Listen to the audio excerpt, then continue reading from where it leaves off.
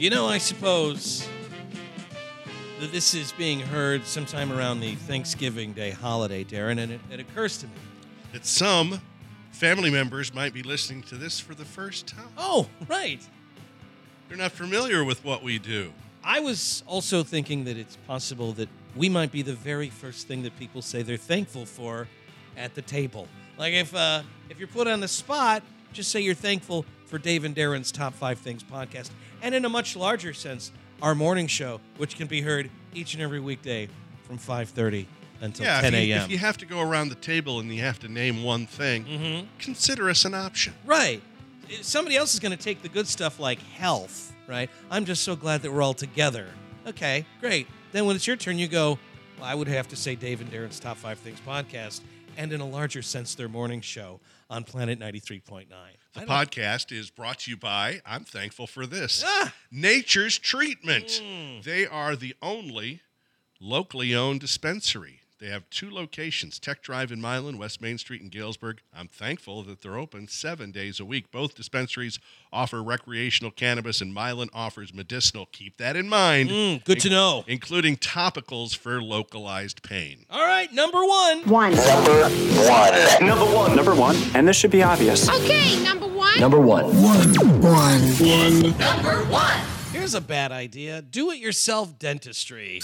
Well, never a good idea. Hello, Larry. Although sometimes you find yourself in a precarious situation and something must be done. And when that happens, an extraction. Do-it-yourself dentistry is it is what it is. When you were a kid, did you ever do the gimmick where you would tie a string to your loose tooth and then close the door with the string of a doorknob? I didn't do that. What I remember kind of doing is when I had a tooth that was loose, the memory I have is taking like the end, like the handle end of a brush, hairbrush, all right, and just kind of working in pushing against it. That would to finally kind of get it out. That's some do-it-yourself dentistry. Yeah, right it was. I remember doing the gimmick where because someone had told me with a loose tooth, you're supposed to tie one end of the slam the door. You take the string, you tie it to your loose tooth, and then you slam the door. I remember doing it, and at first having some concerns that I was not attaching it to the right tooth. Well, I attached it to several teeth. And then I was ready to go, and I'm like, I really should double check. I need to double check. Is this the tooth? Let me try it again. Let me feel it with my tongue again. Right. Is this the wobbly one? I couldn't tell. I can't tell. Couldn't tell you. So then after confirming in the mirror, I remember this. I tied it to the door. Yeah. And then the problem I had was I was not that bright of a child. I would push because it was a heavy door. Yeah. I had to push it insofar as I was walking along with the door as I closed it. Yeah, you maybe need someone else to slam the door. You really do. And the other thing I think I might have utilized, and I know that this was suggested as well. Yeah. To eat an apple. That was something that I did, and it worked probably better than anything else. Yeah. You eat an apple with a loose tooth and let the apple do the work for you. Right. That I remember, that happened, it was 2 or 3 different times. And I remember I was watching Sanford and Son reruns by myself downstairs, and it was like, I'm going to get an apple. Off of this. Yes, Grady and Aunt Esther will help me get my mind off of things. I forgot why I'm even eating this apple.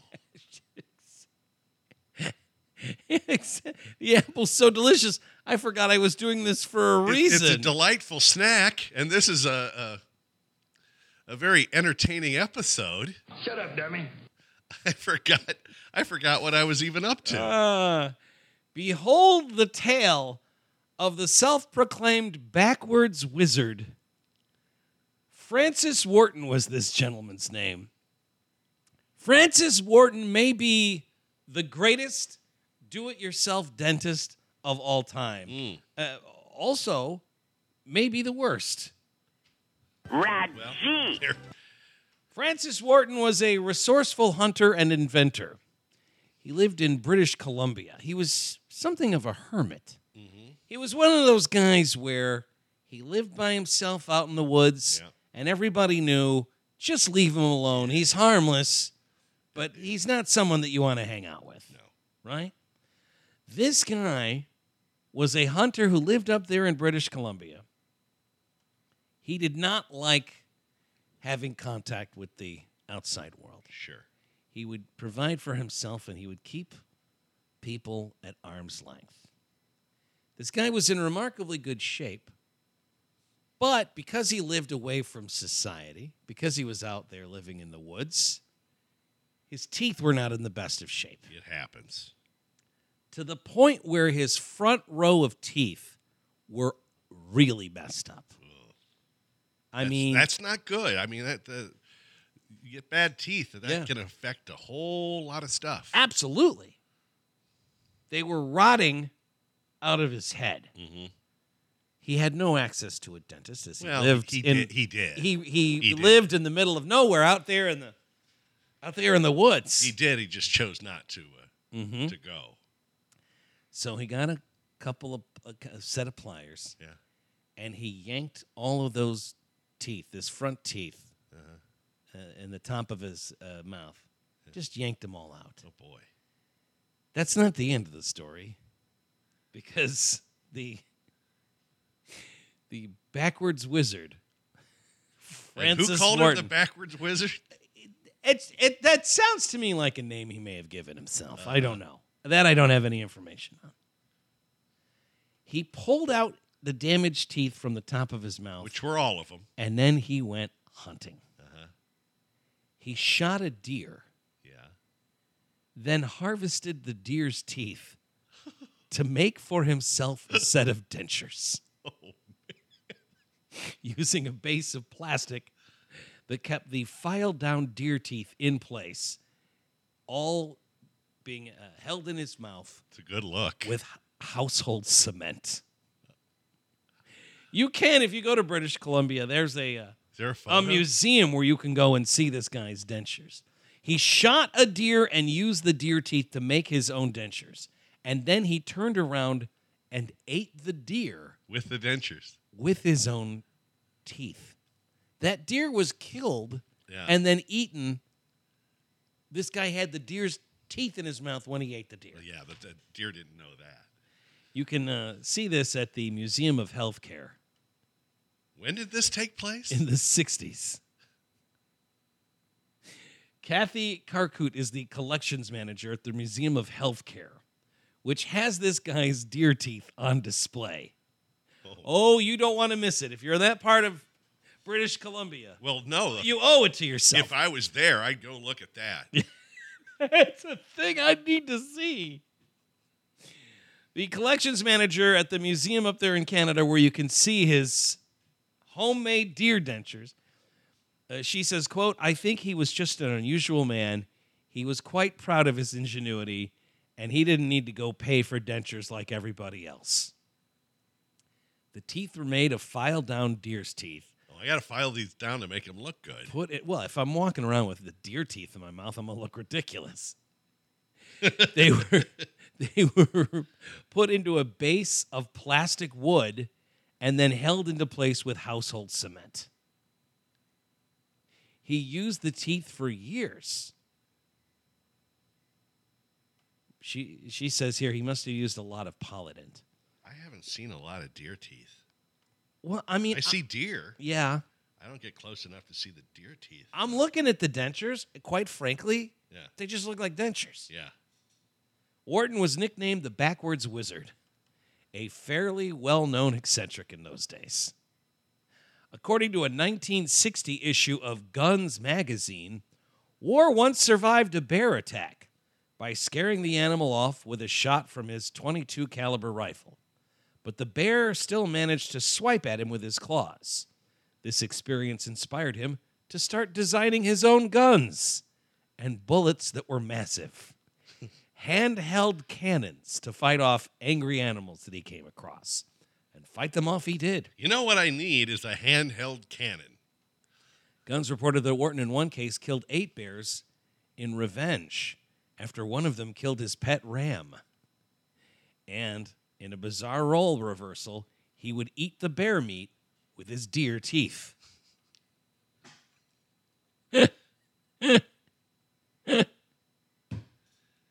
This guy was the guy who invented the T-shirt cannon. They say if you're feeling rugged yourself, the professionals are saying do not try this at home. No.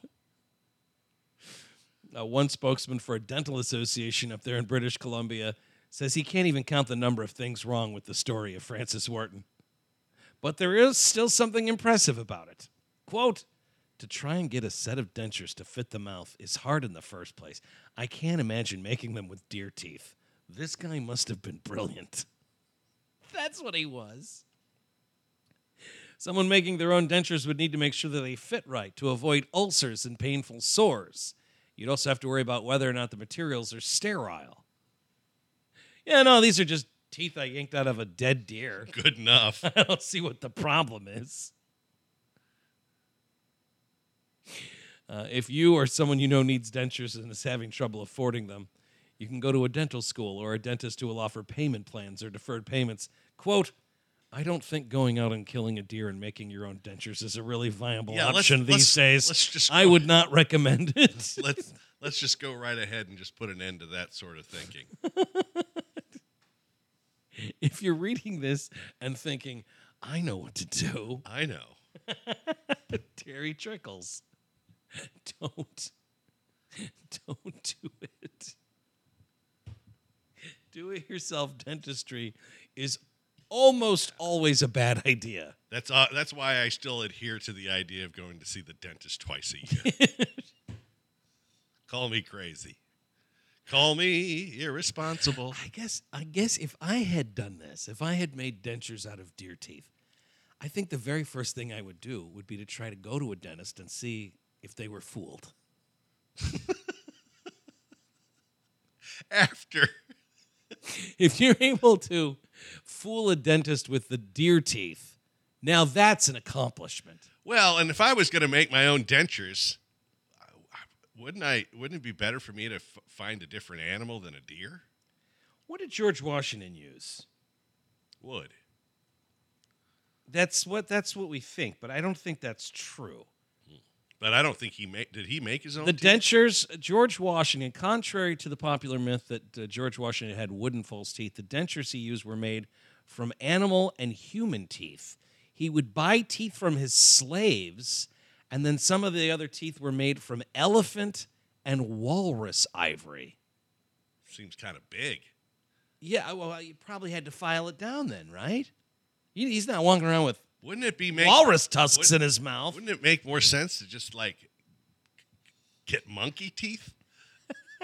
Why would that make more sense? Because they're about the same size? Well, I mean, I just think it might fit your mouth better than a deer. Throughout his life, Washington employed numerous full and partial dentures that were constructed of materials including human, and that would be slaves. It also says here that Washington probably used cow and horse teeth. Those are kind of big, aren't they? Why the long face, father of our country? What is... He's walking around. You should see that guy eat carrots. Oh, hello, President Washington. Hello. Hello. Number two. Number two. Number two. Two. Story here of a first date that went horribly, horribly wrong. Although it ended up not really kind of happening. This just seems to me like one of these situations where I wonder if they say honesty is the best policy. Mm-hmm. I'm wondering if that's the case here, or if this is somebody that cooked up a story that was just too wild. It begins with a young lady who is on one of these dating apps, right? Mm-hmm. And she's made arrangements to have a date with this fella. Yes. Say you were 20 years younger than you are now. Okay. And it's 2023. Would you have been on a dating app? If I were younger and single, I'm sure I would. You would have been. Everyone is at that age, right? Well, are they? I mean, yeah, I think so. Yeah. I don't. It seems like. Well, I don't know. I'm trying to think. Like the kids I hang out with that are half my age. I don't know that any of them are on dating apps. Now that I think about it. Yeah. Yeah. I don't know. Maybe it's more necessary in different parts of the country. Like if you're in a bigger city and it's not as easy to meet people. I don't know. It's not as easy to meet people in a big city? I don't think it is. I think it's easier to meet people in a small town than it is in a big city. Which seems... counterintuitive. Yeah. Well, I guess that could be. Everyone's so bustled. Right? It's just... I'll say this. Everybody I know that's still single that lives in Chicago, they're on these apps. Are they? Oh, yeah. That are like your age? Oh, yeah. Huh. I got a handful of friends that are still single at my age, and they're on these apps. And Slim Pickens. I'm looking for someone who looks like Slim Pickens. It's a very specific. Yeah. It's a very specific kink. Okay? Choo-choo? Don't kink shame me. Don't kink shame me. That's the first thing that comes up on your profile. Don't, in capital letters, don't kink shame me. Well, boys, I reckon this is it. And how many contacts have you had? Not a one yet. Not one. You still want to lead with that kink shame thing? My buddy that is on the apps was showing me one time all of the. You can go and you can look at the potential matches, and he's like, "Go through these for me." He's like, "Don't push any of the buttons. Yeah. Don't like or swipe or whatever." He's just like, "I want you to look at all of these profiles and then tell me what you find is like the common string that ties them all together." Yeah. And I'm looking. I'm like, okay, all right. Well, these are all these they're all missing young teeth. Ladies. No, they all seemed lovely, but all of them, every single one of them, glamour shots. No, some were just some looked just like normal pictures. Some looked a little bit more professionally. Everyone's wearing a feather boa. Every one of these gals loves to travel.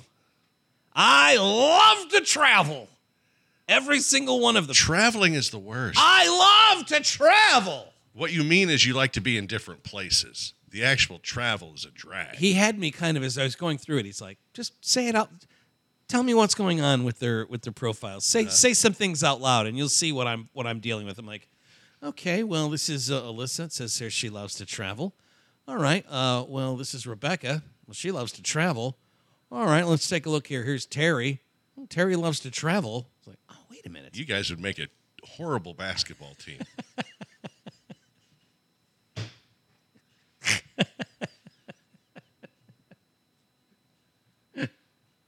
Consider yourself zing. The zing of the day. Do you even understand the rules of the game? This story ended up happening some time ago. Ariane is this lady's name, and she says she was on a dating app looking for love. When she met this guy, she was 21 and he was 28. You see, Ariane had a thing for older men. As old as 28. I know. I guess when you're 21, 28 seems pretty ancient. She had a thing for older men, and while this guy was not particularly her type physically, meaning she did admit that he seemed smart, funny, and articulate. So they agree to meet on this dating app, right? She waits for him in a bar where they're going to meet. Mm-hmm. He doesn't show up. Mm-hmm. He doesn't text. Mm-hmm. No text to explain why he's running late, which is a red flag for her, and rightfully so. Is he outside? No. You're never in a million years going to guess what happens here. After a half an hour of waiting at the bar, and this guy doesn't call, he doesn't text, she decides, it's over. Pull up anchor. Yep. I'm out of here. Done. She says a lack of punctuality is disrespectful.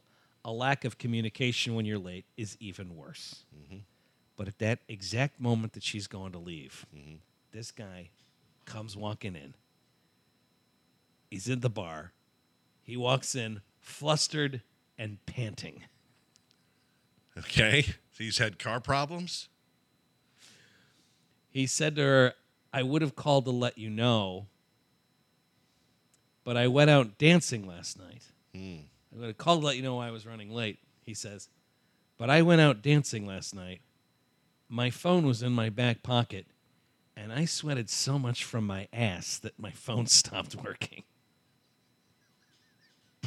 And do you know how many times I got flipped by the swing dancer? 8 times.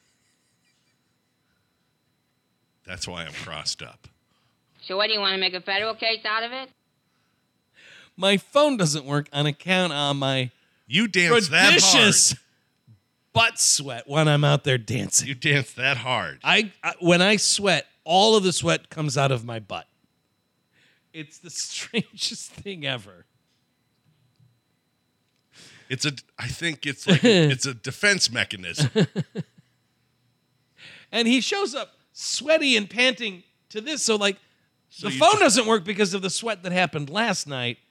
Now he shows up sweaty and panting. She's like, "I'm out of here." Did you just get done dancing? They were not compatible. No. As it turns out. Turns out this guy was a huge fitness fan. Then why is his butt so big? It's not big. It's just sweaty. It's just a sweaty butt. Maybe he likes sweating. Maybe that's his thing. Don't kink shame him. He's into sweating. What? Now it's just getting sad. I mean, the reason I'm late and I didn't call you is my phone doesn't work because it was in my back pocket, and I sweated so much while I was dancing last night that it was like I put my phone in a fish tank. I dance so hard. My phone is currently in a bag of rice in my apartment, trying to get the butt sweat out of it. Now, are we going to have this drink or what? I could really use a drink. I'm dehydrated on account of all the butt sweat. Yeah, they ended up. That was the end of it. They didn't continue to see each other. That first date really didn't even happen. But that, in terms of excuses, that is a new one. Yeah, that's new. Keep that in mind. Next time someone's like, "Why didn't you call me?" The next time you need an excuse and you got no answer, I got nothing. it's better than saying nothing. Would you believe I was out dancing last night and I had my phone in my back pocket, and the sweat that was pouring off me was such. I was dancing so hard that my phone caught on fire.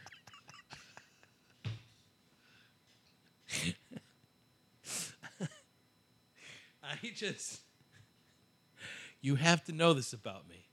If our relationship moves forward, I might like you. I might be fond of you. But I'll never love you as much as I love the dance. Don't stop the dance. Don't forget the dance. Why didn't you call me? With what? My phone is not working on account of my butt sweat. If you think about dancing, it's a very strange activity. In what way? Just moving around. What are you doing? I mean, what are you doing? It looks like convulsions. See, I've heard that when you have the discussion of it's things that you would like, if these UFOs end up landing and we end up talking to people from other worlds. Yeah. You think they'll dancing dance? might be the hardest thing to explain to them. It's just a silly activity.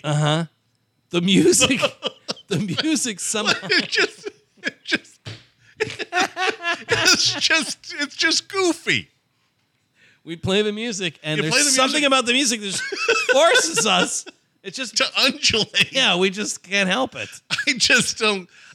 It's just, I've always found it to be just kind of. Lose yourself in the dance, right?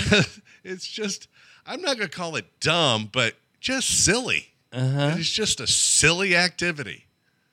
But the two things, like music and dance, have gone together since the inception of both of them, right? I know. The music I get, but the dancing, I'm a little puzzled by. But if you had to explain that to a man or from Mars, and you go, "This is what are they doing? What's with the sounds and why are they all moving like that?" Yeah, that's a big part of what we do. It's and like it doesn't matter what culture, where on earth you are, dancing to music is something that is just in our It's like if someone says, I love to dance, I'd be like, why? It's goofy. I love the faces you make as you explain dancing. It's like the dumbest look I've ever seen you make. It's like you're unplugging your brain somehow to really get into the dance. It's like you've unplugged your brain from the brain stem. Right? I'm going to dance. Hang on a second. Let me flip this switch. It's just, do you agree with me at all? I do to a degree. I mean, I don't know. It is silly, but I like doing it. You do? Yeah, I like dancing. Sure. Don't dance for me. But it's just one of those deals where the thing with dancing is you have to do it for a little bit before you stop thinking about how stupid you look.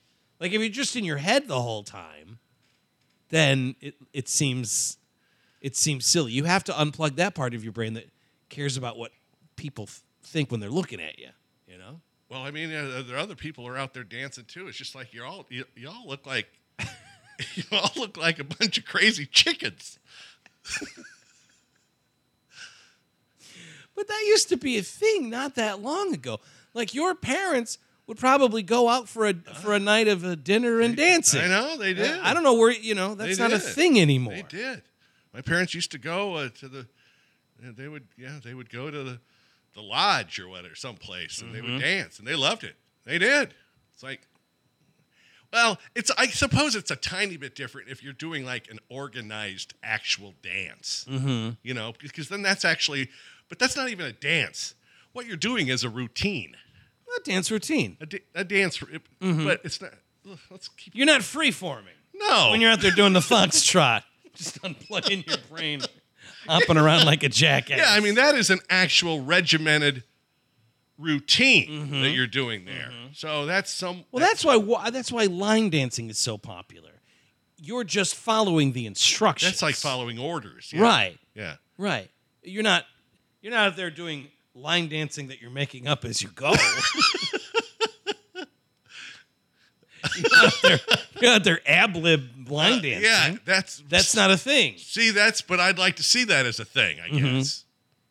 Just out there dozy-doing your own way. Yeah, go down to the Sweetwater and just tonight it's ad-lib line dancing. This is just total improvisation. Look at this. Look at this. People, just remember this event, as it were, is about three basic things: music, good weed, and some heavy-duty bawling. All right, I love it. Gotta take. You love dancing. I have fun dancing. Yeah. And you know what? I feel When's the last time you went dancing? Went out dancing was about 2 or 3 years ago.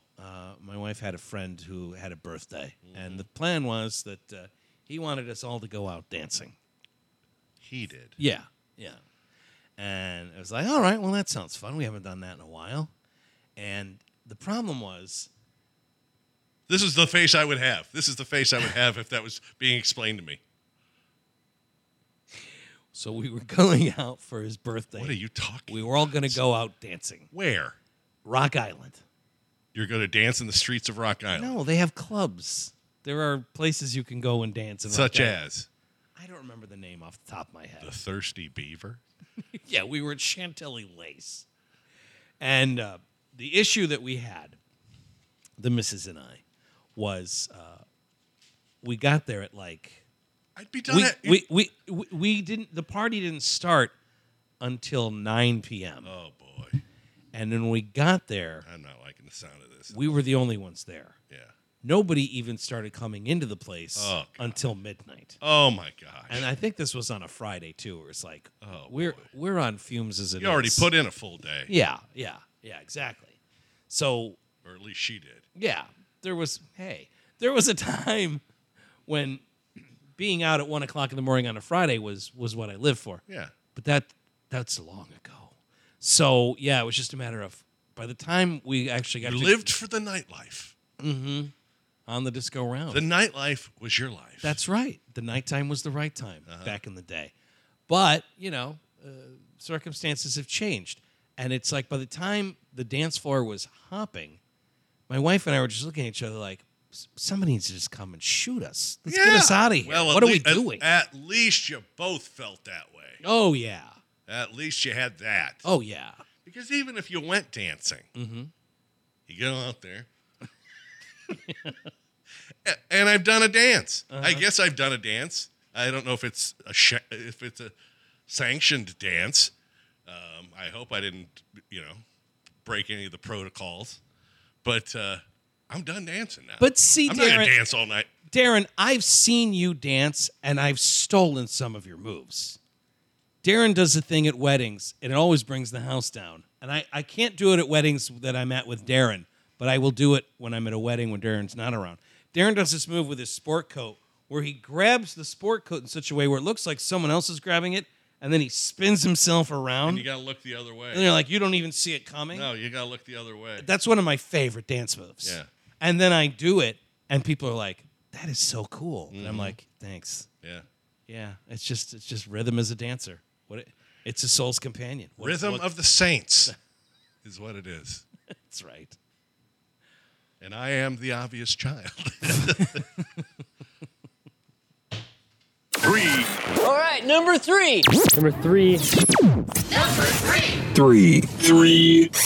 First Florida story of the week. Let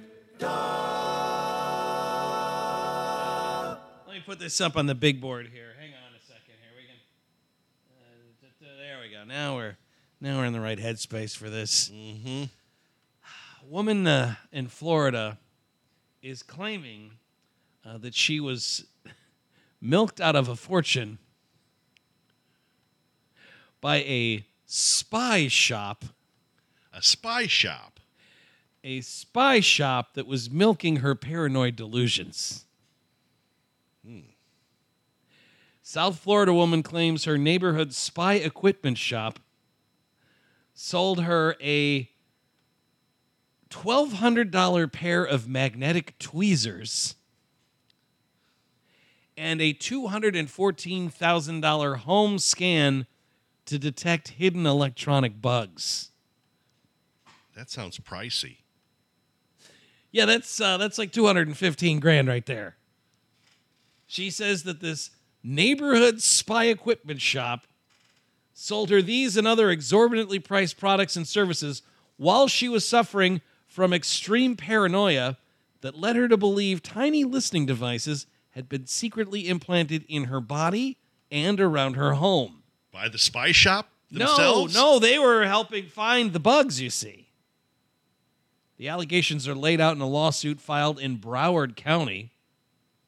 She says that this company took advantage of her condition, extracting progressively larger sums of money from her by feeding into her delusions. The paranoia she was experiencing was an unusual side effect of the weight loss drugs that she was on. Did the spy house supply those as well? No. But they sure took advantage of it. So she's on weight loss pills. Yeah. One of the side effects is paranoid delusions. The spy shop, I mean, if you're a neighborhood spy shop, I'm guessing a lot of your clientele are people that are kind of cooking some stuff up in their heads, right? Let me ask you this. Is that what Radio Shack was all these years? No. Is a spy shop? No, I think this is a completely different thing. We don't have any spy shops here in the Quad Cities, do we? Well, if there are, they should be advertising with us. The 8 o'clock... No, will the commercials be regular commercials, or will they be like ciphers? The 8 o'clock hour brought to you by Spy Shop. Need to spy on somebody? The lawsuit alleges here, quote, even after conducting multiple scans of the plaintiff's body, which did not result in locating any devices, the defendants continued to instill fear into the plaintiff and to misrepresent the possibility of devices at the plaintiff's person, vehicle, and home. The case lists counts of infliction of emotional distress, unjust enrichment, and fraudulent inducement. So she comes into the spy shop and says, I think they're listening to me. And the spy shop's like, We can run a scan. We can scan that thing for $250,000. And at the end they go, yeah, you're clear. There aren't any bugs inside of you or in your house. No, you're okay. Better safe than sorry, though. No, you're just crazy. According to the complainant, the complaint here, the plaintiff first visited this spy shop that's just called Spy Shop in Broward County in the fall of 2021. Let me ask you this. Is it Spy Shop like SHOPPE? No, it's not like Ye Old Spy Shop. Ye Old Spy Shop. She visited in the fall of 2021, preoccupied with the idea that an electronic eavesdropping device had been surreptitiously implanted in her ear. Oh, in her ear? And was causing her to suffer a nagging case of ringing in the ear.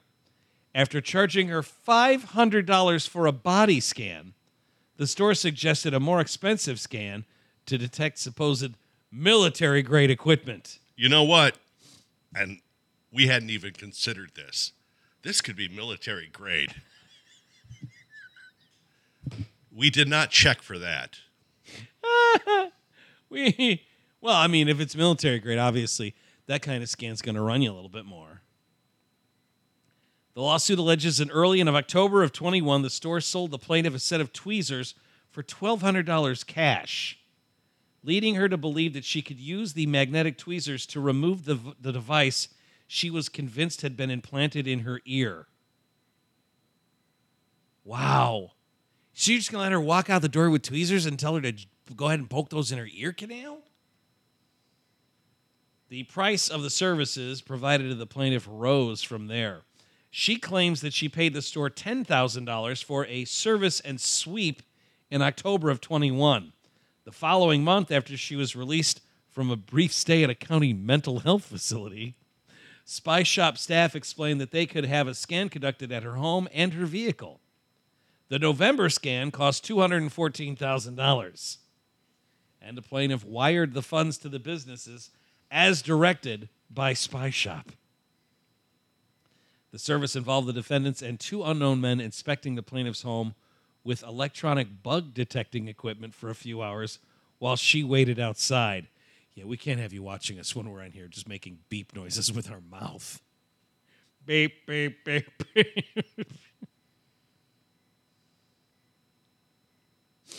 The lawsuit claims that the plaintiff's October stay at a mental health facility, which preceded the purported $214,000 scan by about 2 weeks, was known to one of the store managers, one Nancy Salvador, who had allegedly dealt with the plaintiff since her initial visits to the Spy Shop. The lawsuit alleges that while she was in the care of the Broward Health Department, the plaintiff contacted Salvador and asked her to explain about the device in her head to the doctors to expedite her release. So tell me she more. thinks she's got a bug in her head. She calls the Spy Shop. She's like, listen, would you talk to the doctors and explain to them that there's an electronic bug in my head? Because then they'll let me out of here. And the Spy Shop's like, we can't. We'd rather not. The plaintiff's mental health later improved and her delusions subsided after she discontinued taking the weight loss medication. Wow. The drug she was taking is something called phentermine. And it says here that psychosis and paranoid delusions in patients who take it are documented extensively. So, I mean, you look great, but you think there's the government listening to your thoughts. Spy Shop describes itself as a pioneer of the spy equipment industry, noting that they opened their first shop more than 25 years ago. Oh, so it's like a chain? A business says here, we have helped thousands of people protect themselves with cutting-edge technology. We offer high-quality security cameras. Like this. For $295, it's a men's black tie with a tiny hidden pinhole camera. Spy Service. Glowing reviews of the business found on Google. One user saying of Spy Shop, quote, their products, customer service, and prices are top-notch. Great prices, customer service, and an on-site technician. Do you think you're being spied on? If so, Spy Shop has a vast array of counter-surveillance options that can help you track unwanted video cameras, audio surveillance, and GPS trackers. Is there a bustle in your hedgerow? If you don't want to find them yourself, Spy Shop can perform bug sweeps of your home, office, or vehicle. Our counter surveillance team uses the most advanced bug detectors to ensure your environment is free of intrusion. That's right. Come on down to Spy Shop. We'll help you out. Ye old Spy Shop. I tell you, the best is when they come in and you think that they're crazy, because then they just keep writing checks. Yeah. Tell them anything you want. Have you ever considered that it's military grade? Just because you're paranoid doesn't mean they're not after you. Just because you're paranoid doesn't mean that cash won't cash. Oh, yeah. No, we'll take your crazy money all day long. I'll tell you this, your money ain't crazy. This is gonna spend great. You think you're crazy? I got you crazy. That's well said. Four. Colfax, Iowa. Ever heard of it? Yes, that's over there by Mingo. Colfax Mingo. Look at you. Colfax is in Jasper County, not too terribly far from Des Moines. Sounds like an old-timey country western, maybe even like a cowboy. Colfax? Colfax Mingo. I had to look up the name. The town was named after the then Vice President of the United States.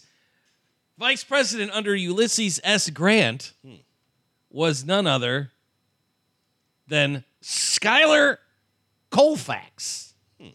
So he was the vice president when they made the town there in 1866, and there you go. That's what it's named after. Yes, Colfax Mingo. There's a guy in Colfax who's just won a Guinness World Record title for his collection of pencils. He's got the world's largest pencil collection.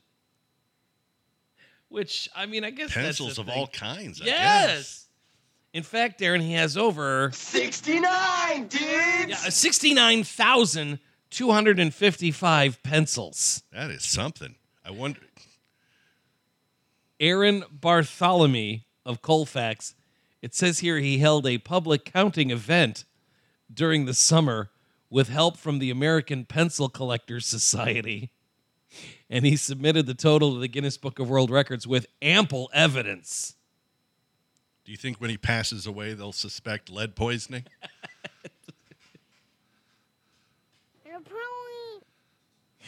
Here's the news in Des Moines, chronicling the adventures of this young pencil fanatic. An Iowan is a world record holder.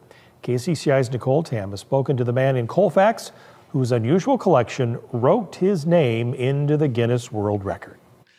He didn't sound that impressed. No, if anything, he seems mad that he has to read this story. He didn't seem thrilled with the idea. When you work on a news team, you get together and there's the news director and all the reporters are there and everyone that puts together the news. You get to pick your stories?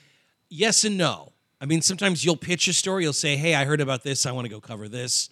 Or sometimes there'll be like an assignment editor will say, we want you go cover this story. You know, you're doing the school board. You're doing the fire. Well, I'm not even talking about covering it. I'm talking about like the anchors. Do they get the anchors have no say unless the anchors are sometimes. I don't want to read this one. Well, sometimes they can be producers of the news, so sometimes they have a little bit more say. How about you do this? You do this one. I don't want to do it. Yeah, this you could tell this cat at Channel 8 in Des Moines not thrilled about this Not story. impressed. I have to imagine that the reporter's going to be a little bit more excited and here comes to talk to this Iowa man who has the world's largest collection of pencils.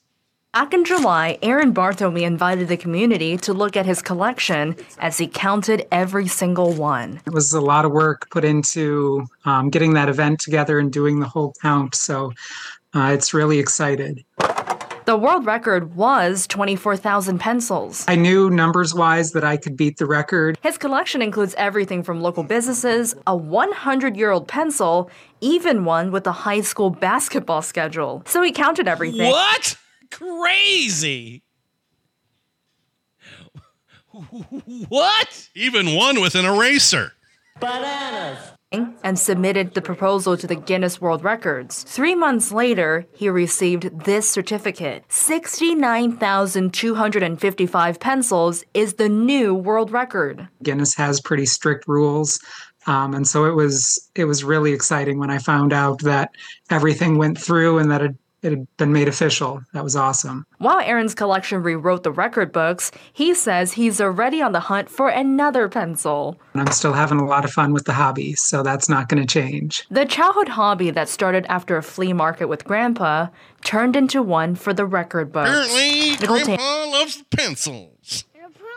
Never been on the news before with my pencil collection. Never been on the news with pencils before. Got a pencil with the Powerball numbers on it. Scared me half to death. KCCI 8 News, Iowa's news leader. Yeah, well, you're the news leader for important stories like that. Grandpa used to call me a pencil neck geek. Am I crazy that 69,255 pencils doesn't sound like a lot of pencils? Oh, that's a lot of pencils. Yeah, but for the world record? How many pencils you got? I bet at my house right now I could get 30 pencils all day long. Really? Oh, yeah. I don't have that many. His pencils include commemorative pencils, advertising pencils, pencils designed to dial rotary phones, and sports pencils bearing team schedules. I will say, as a kid, at my elementary school, they had a machine. If you put a dime in it, you got a pencil, and they were NFL teams on it.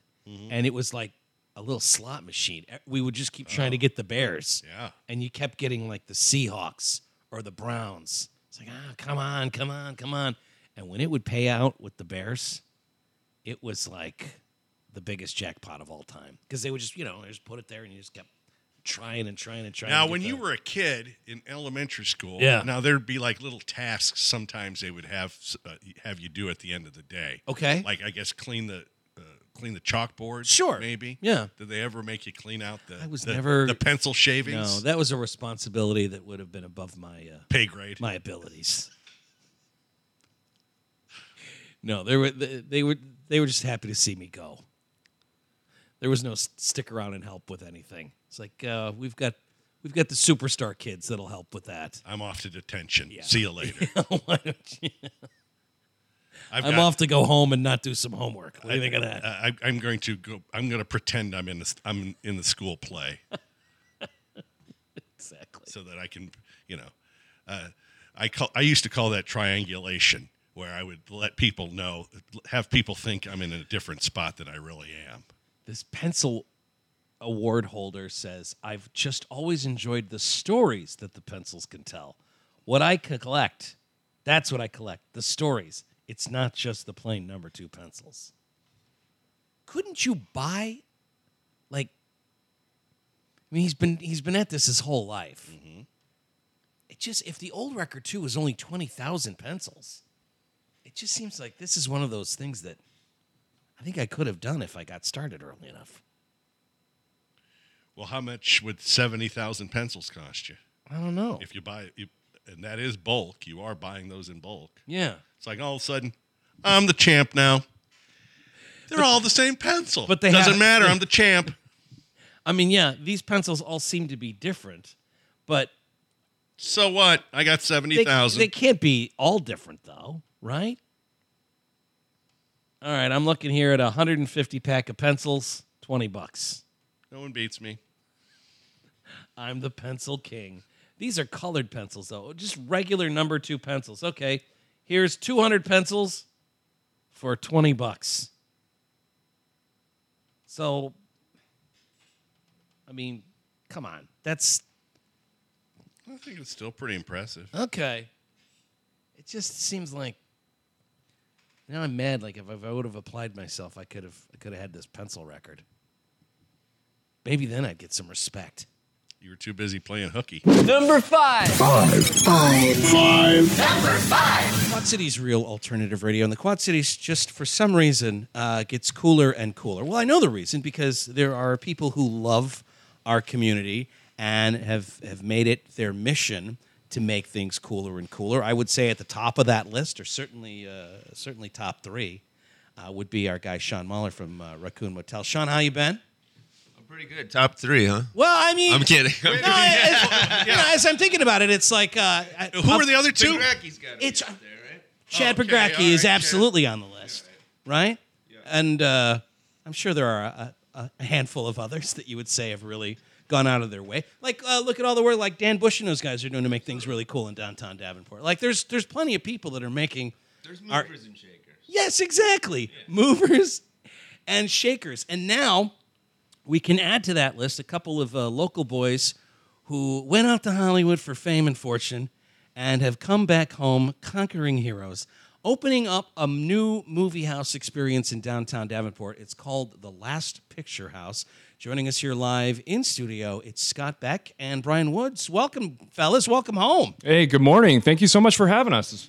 So the deal with you guys is, are you both from Bettendorf? You grew up here? Yeah, we grew up in the Quad Cities in Bettendorf, and Scott and I have been making movies together since we were pretty much 12 years old.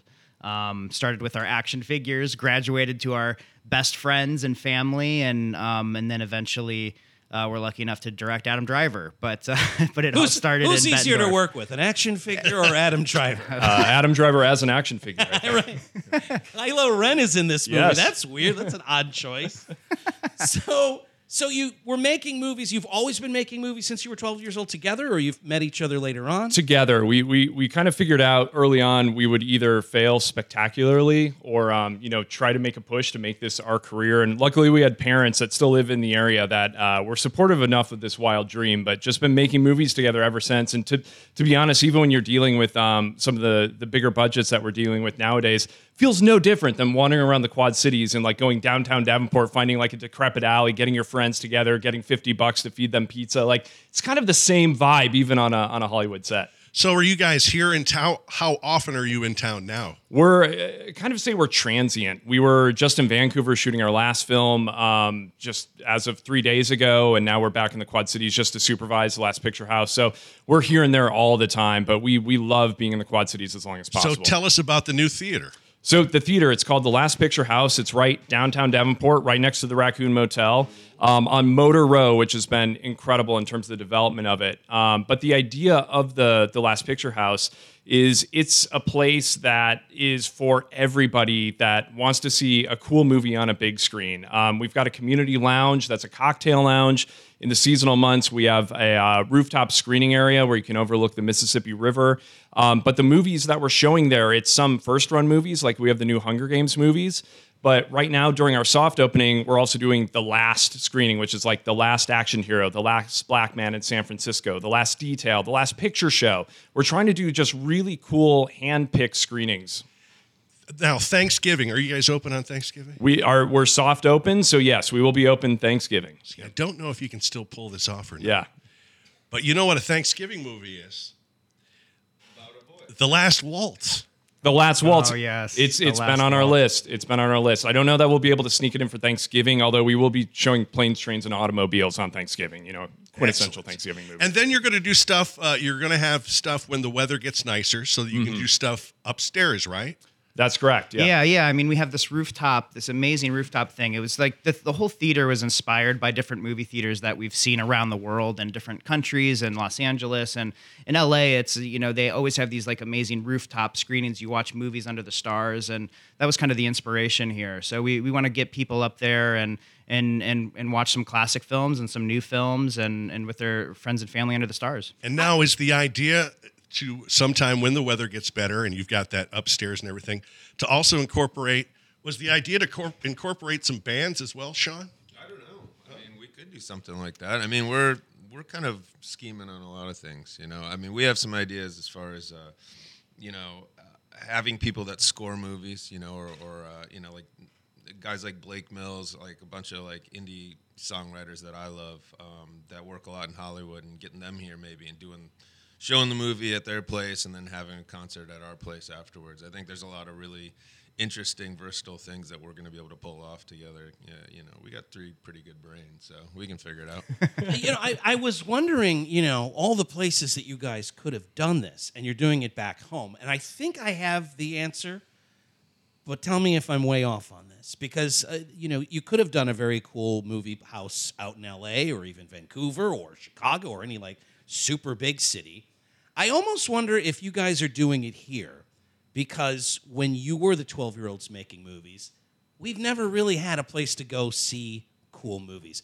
Are you guys almost doing this? Obviously, you want people to go and have this communal experience to see movies, but I also wonder if like 20, 30 years from now, we'll be talking to the new Hollywood director from the Quad Cities that was inspired by all these little pictures that they got to see at the Last Picture. I mean, I think that's part of it. I remember, being like 15 years old and Bryan and I going to like a horror movie on a Friday night at the 53rd Cinema and feeling that communal experience and wanting to tap into that. And I guess our fear is a lot of times at multiplexes that are owned by these corporations, like you're getting a transactional experience, but not a real experience that feels like it's handcrafted, that it's human oriented, that it's about the movies and not just seeing the movie, buying your popcorn and then leaving, but actually having a conversation about it and provoking some sort of higher level of understanding of what a movie is, or just feeling that enjoyment if you're going there with a family.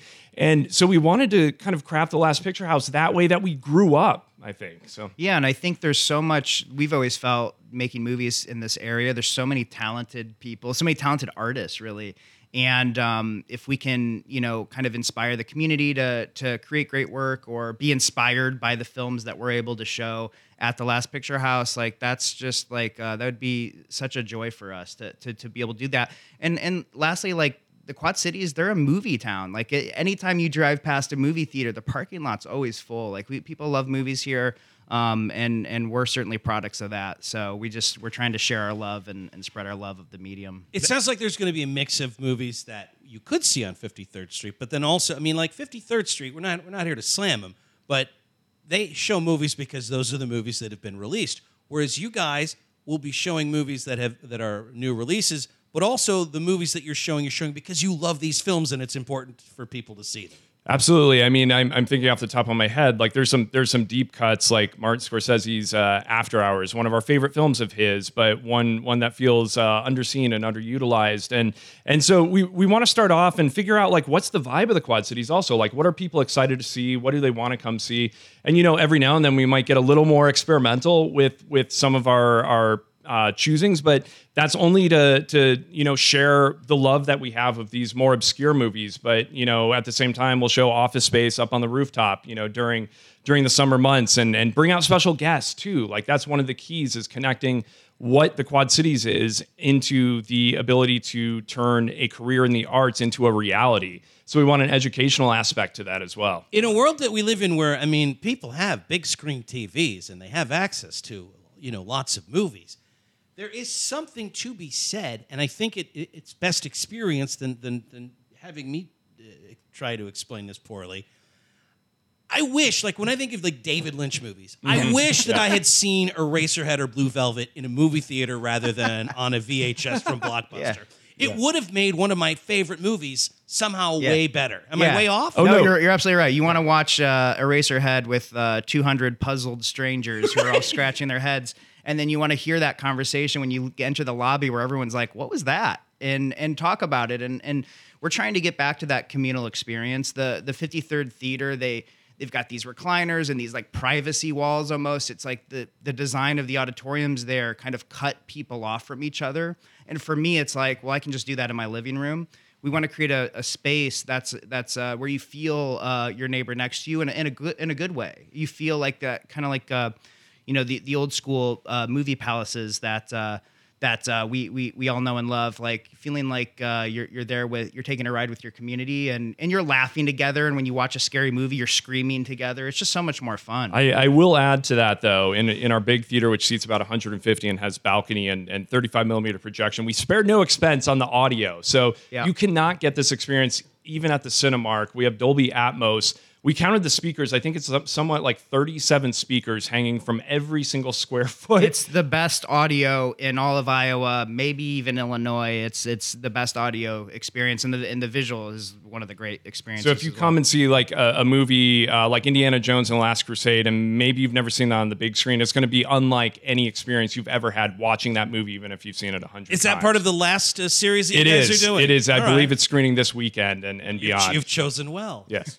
Well, I think so much that speaks to like everything that I think we are kind of building on Motor Row. Like our entire little area down there, it's about curation. You know, like what they're doing for film is the same thing we're doing for music. It's the same thing that, you know, Half Nelson is doing for food and Stompbox and you know, the Kitchen Brigade are doing for food. It's what the Drawing Room's doing for cigars. It's what MRDC's doing for just, you know, cocktails. And it's what Ragged Records and Trash Can Annie do for vintage and albums and records and stuff. And it's like, it is about picking the right things and kind of shaping something, you know, and giving people something that it's not just like rammed down their throats, you know, like everybody that I book at the Raccoon Motel is somebody I'm handpicking and saying, I really want people to see that here. It's not because like, oh man, I think I'm going to make $1 million, because that's just not reality at all. But like everything that they're going to pick to put on those screens, whether it is a first run movie or an indie film or like some documentary or something that like, it's because we need to see it. It's because we need that in town, and nobody else is offering that for us. You know, The margins on movie theaters, I'm sure your accountants explained to you, are terrible, right? I mean, I'm sure when you said this is our dream, we want to do it, you had probably a line of people saying, "Are you out of your mind?" Well, we have a long history of not chasing where the money is and just chasing what we believe in. Even in our careers in Hollywood, when we first wrote A Quiet Place, everyone thought we were crazy, and every time we pitched that movie, people thought this is a disaster waiting to happen. And indeed, we thought that they were right, but we just loved it so much. We loved the idea and the concept that we just kept pursuing it. And Last Picture House is no different. It's just something that we think is really cool and love and believe in, and that's why we're going. Now, for when it. you speak about with the community, you guys have a pretty sweet lounge there, right? We do, yes. I mean, are you guys done with all of that stuff? No, I mean, again, we're in our soft opening. We'll have our grand opening happening December 9th. We'll still be announcing the details of that forthcoming. But the idea is still in the weeks to come, we'll be putting up movie props that we've acquired. You know, for instance, one of our favorite films of all time is Unbreakable, and we acquired like a clapper board that has, you know, autographs from Shyamalan and Bruce Willis, Sam Jackson. We've got props from various movies like Looper. We'll have costumes from movies that you've seen on the big screen with your favorite actors wearing them. We're, again, like Sean said, we're handpicking these specific curated things to create a movie museum to a degree that has a rotating display of artwork. And so there's just hopefully a broader appreciation of the craft that is filmmaking, where it's not just what you see on screen, but it's all the artisans that are behind the scenes, creating the costumes, creating the props, creating the lighting schemes, and also in the future, like bringing some of those artisans also into the Quad Cities to educate, to share their experience, and if there's somebody here in the Quad Cities that wants to make a movie but doesn't quite know the path to take, maybe it'll shed a little more light on how they could do that. Now, do you have something in place where it's kind of along the lines of, I suppose, like Raccoon Motel, where there's like a friends of the Last Picture House? Is there some sort of group or organization? We do have a membership, but I think one of the things that we want to do is like bridging as many organizations as we can, you know, throughout the Quad Cities, and maybe start, you know, some sort of film festival around the area, and just find programming that suits different organizations throughout, so that we can, you know, keep having a home for all these people that love cinema but have something that they want to put on the big screen. How much hiring are you guys doing right now? We've got our general manager, assistant manager, bar manager, and we have a staff that's ongoing. You know, anybody that's interested in working at the Last Picture House, go to our website. We have all the information there. So. One of the things that I really like about what you fellas have put together here, too, is you were talking about the transactional nature of when you go to 53rd Street to see a movie. I don't live that far from there. So when I take my family to see a movie, we see the movie, right? Then you got to get out of there. And then we talk about the movie we just saw on the car ride home, which for me is maybe 5 minutes. And then we're done talking about the movie. You have very intentionally built that lounge so that we can go see the movie and then have a discussion either with the date you brought to the movie or other people. And that's so important. Like, these movies are meant to be seen, but also discussed. And that's something that you very intentionally did with this lounge. It's so true. Yeah, we're trying to make the lounge a really cool hang, like just a cool place that you want to hang out with. It's littered with beautiful vintage artwork from movie posters all across the globe, and where we want to have like a series of kind of like board games that you can kind of like play that are like movie related in the lounge area, and just make it a cool place to hang out and talk afterwards or beforehand as well. Grab a drink, hang with your friends, eat some food. Were you guys still in town when we had the Bruin View in Rock Island? We were, yeah. What Devin Hansen did with the Bruin View, I think that's certainly like an inspiration point for us. We even screened some of our very first movies in high school that we made there, and it just felt like that slice of community that for us was dearly lost for a long time in terms of like movies. That's when I heard, Yeah. when I heard whispers that you two were thinking about doing this, I thought, oh man, if it could be kind of like that vibe we had at the Bruin View. Dave and I we went in on a sunny summer day. Yeah. During the afternoon. Yeah. Went in there and saw Sideways. Yeah. And knocked down 2 buckets of beer. Not wine. Not wine. Not wine. But came out of that place, it's like, that was fun. Yeah, I remember taking my family to see Sideways at the Bruin View. It was a perfect movie for that venue. I still can't believe I didn't see The Last Cub there. He had it for like 28 weeks in a row. Right. It was insane. The Ron Santos story, I never saw it. Well, movies like that, important movies that are going to resonate with Quad Cityans and movies that you want to share. I mean, all of this is now going to be available. You mentioned it's a soft opening that's going on right now. So things are, I guess this is kind of like when you guys make your movie and you have to show it without all the special effects. What do you call it? A rough cut? Is this like your rough cut that's going on? Yeah, it's everything. It's just seeing what's working, what's not working. Is a popcorn too salty? Is it too buttery? Like all those little things. We just want to make sure that we're getting the feedback so that we can really, hit the ground running when we do our grand opening. Everything that I've heard from the people that have been in there so far with the soft opening last night, Sean, you can back. Yeah, this I'm up. gonna go ahead and say this isn't a rough cut. It's already pretty incredible, right? I was in there yesterday morning, and there were still ladders, and there was all the things. They were worried, sick, that this wasn't gonna, work. And I was like, no, like by 3:00, it's gonna be awesome. The same. I showed them pictures of the Raccoon Motel the day we opened, where there's a huge gaping hole in our street and big piles of gravel. I'm like, this is way better.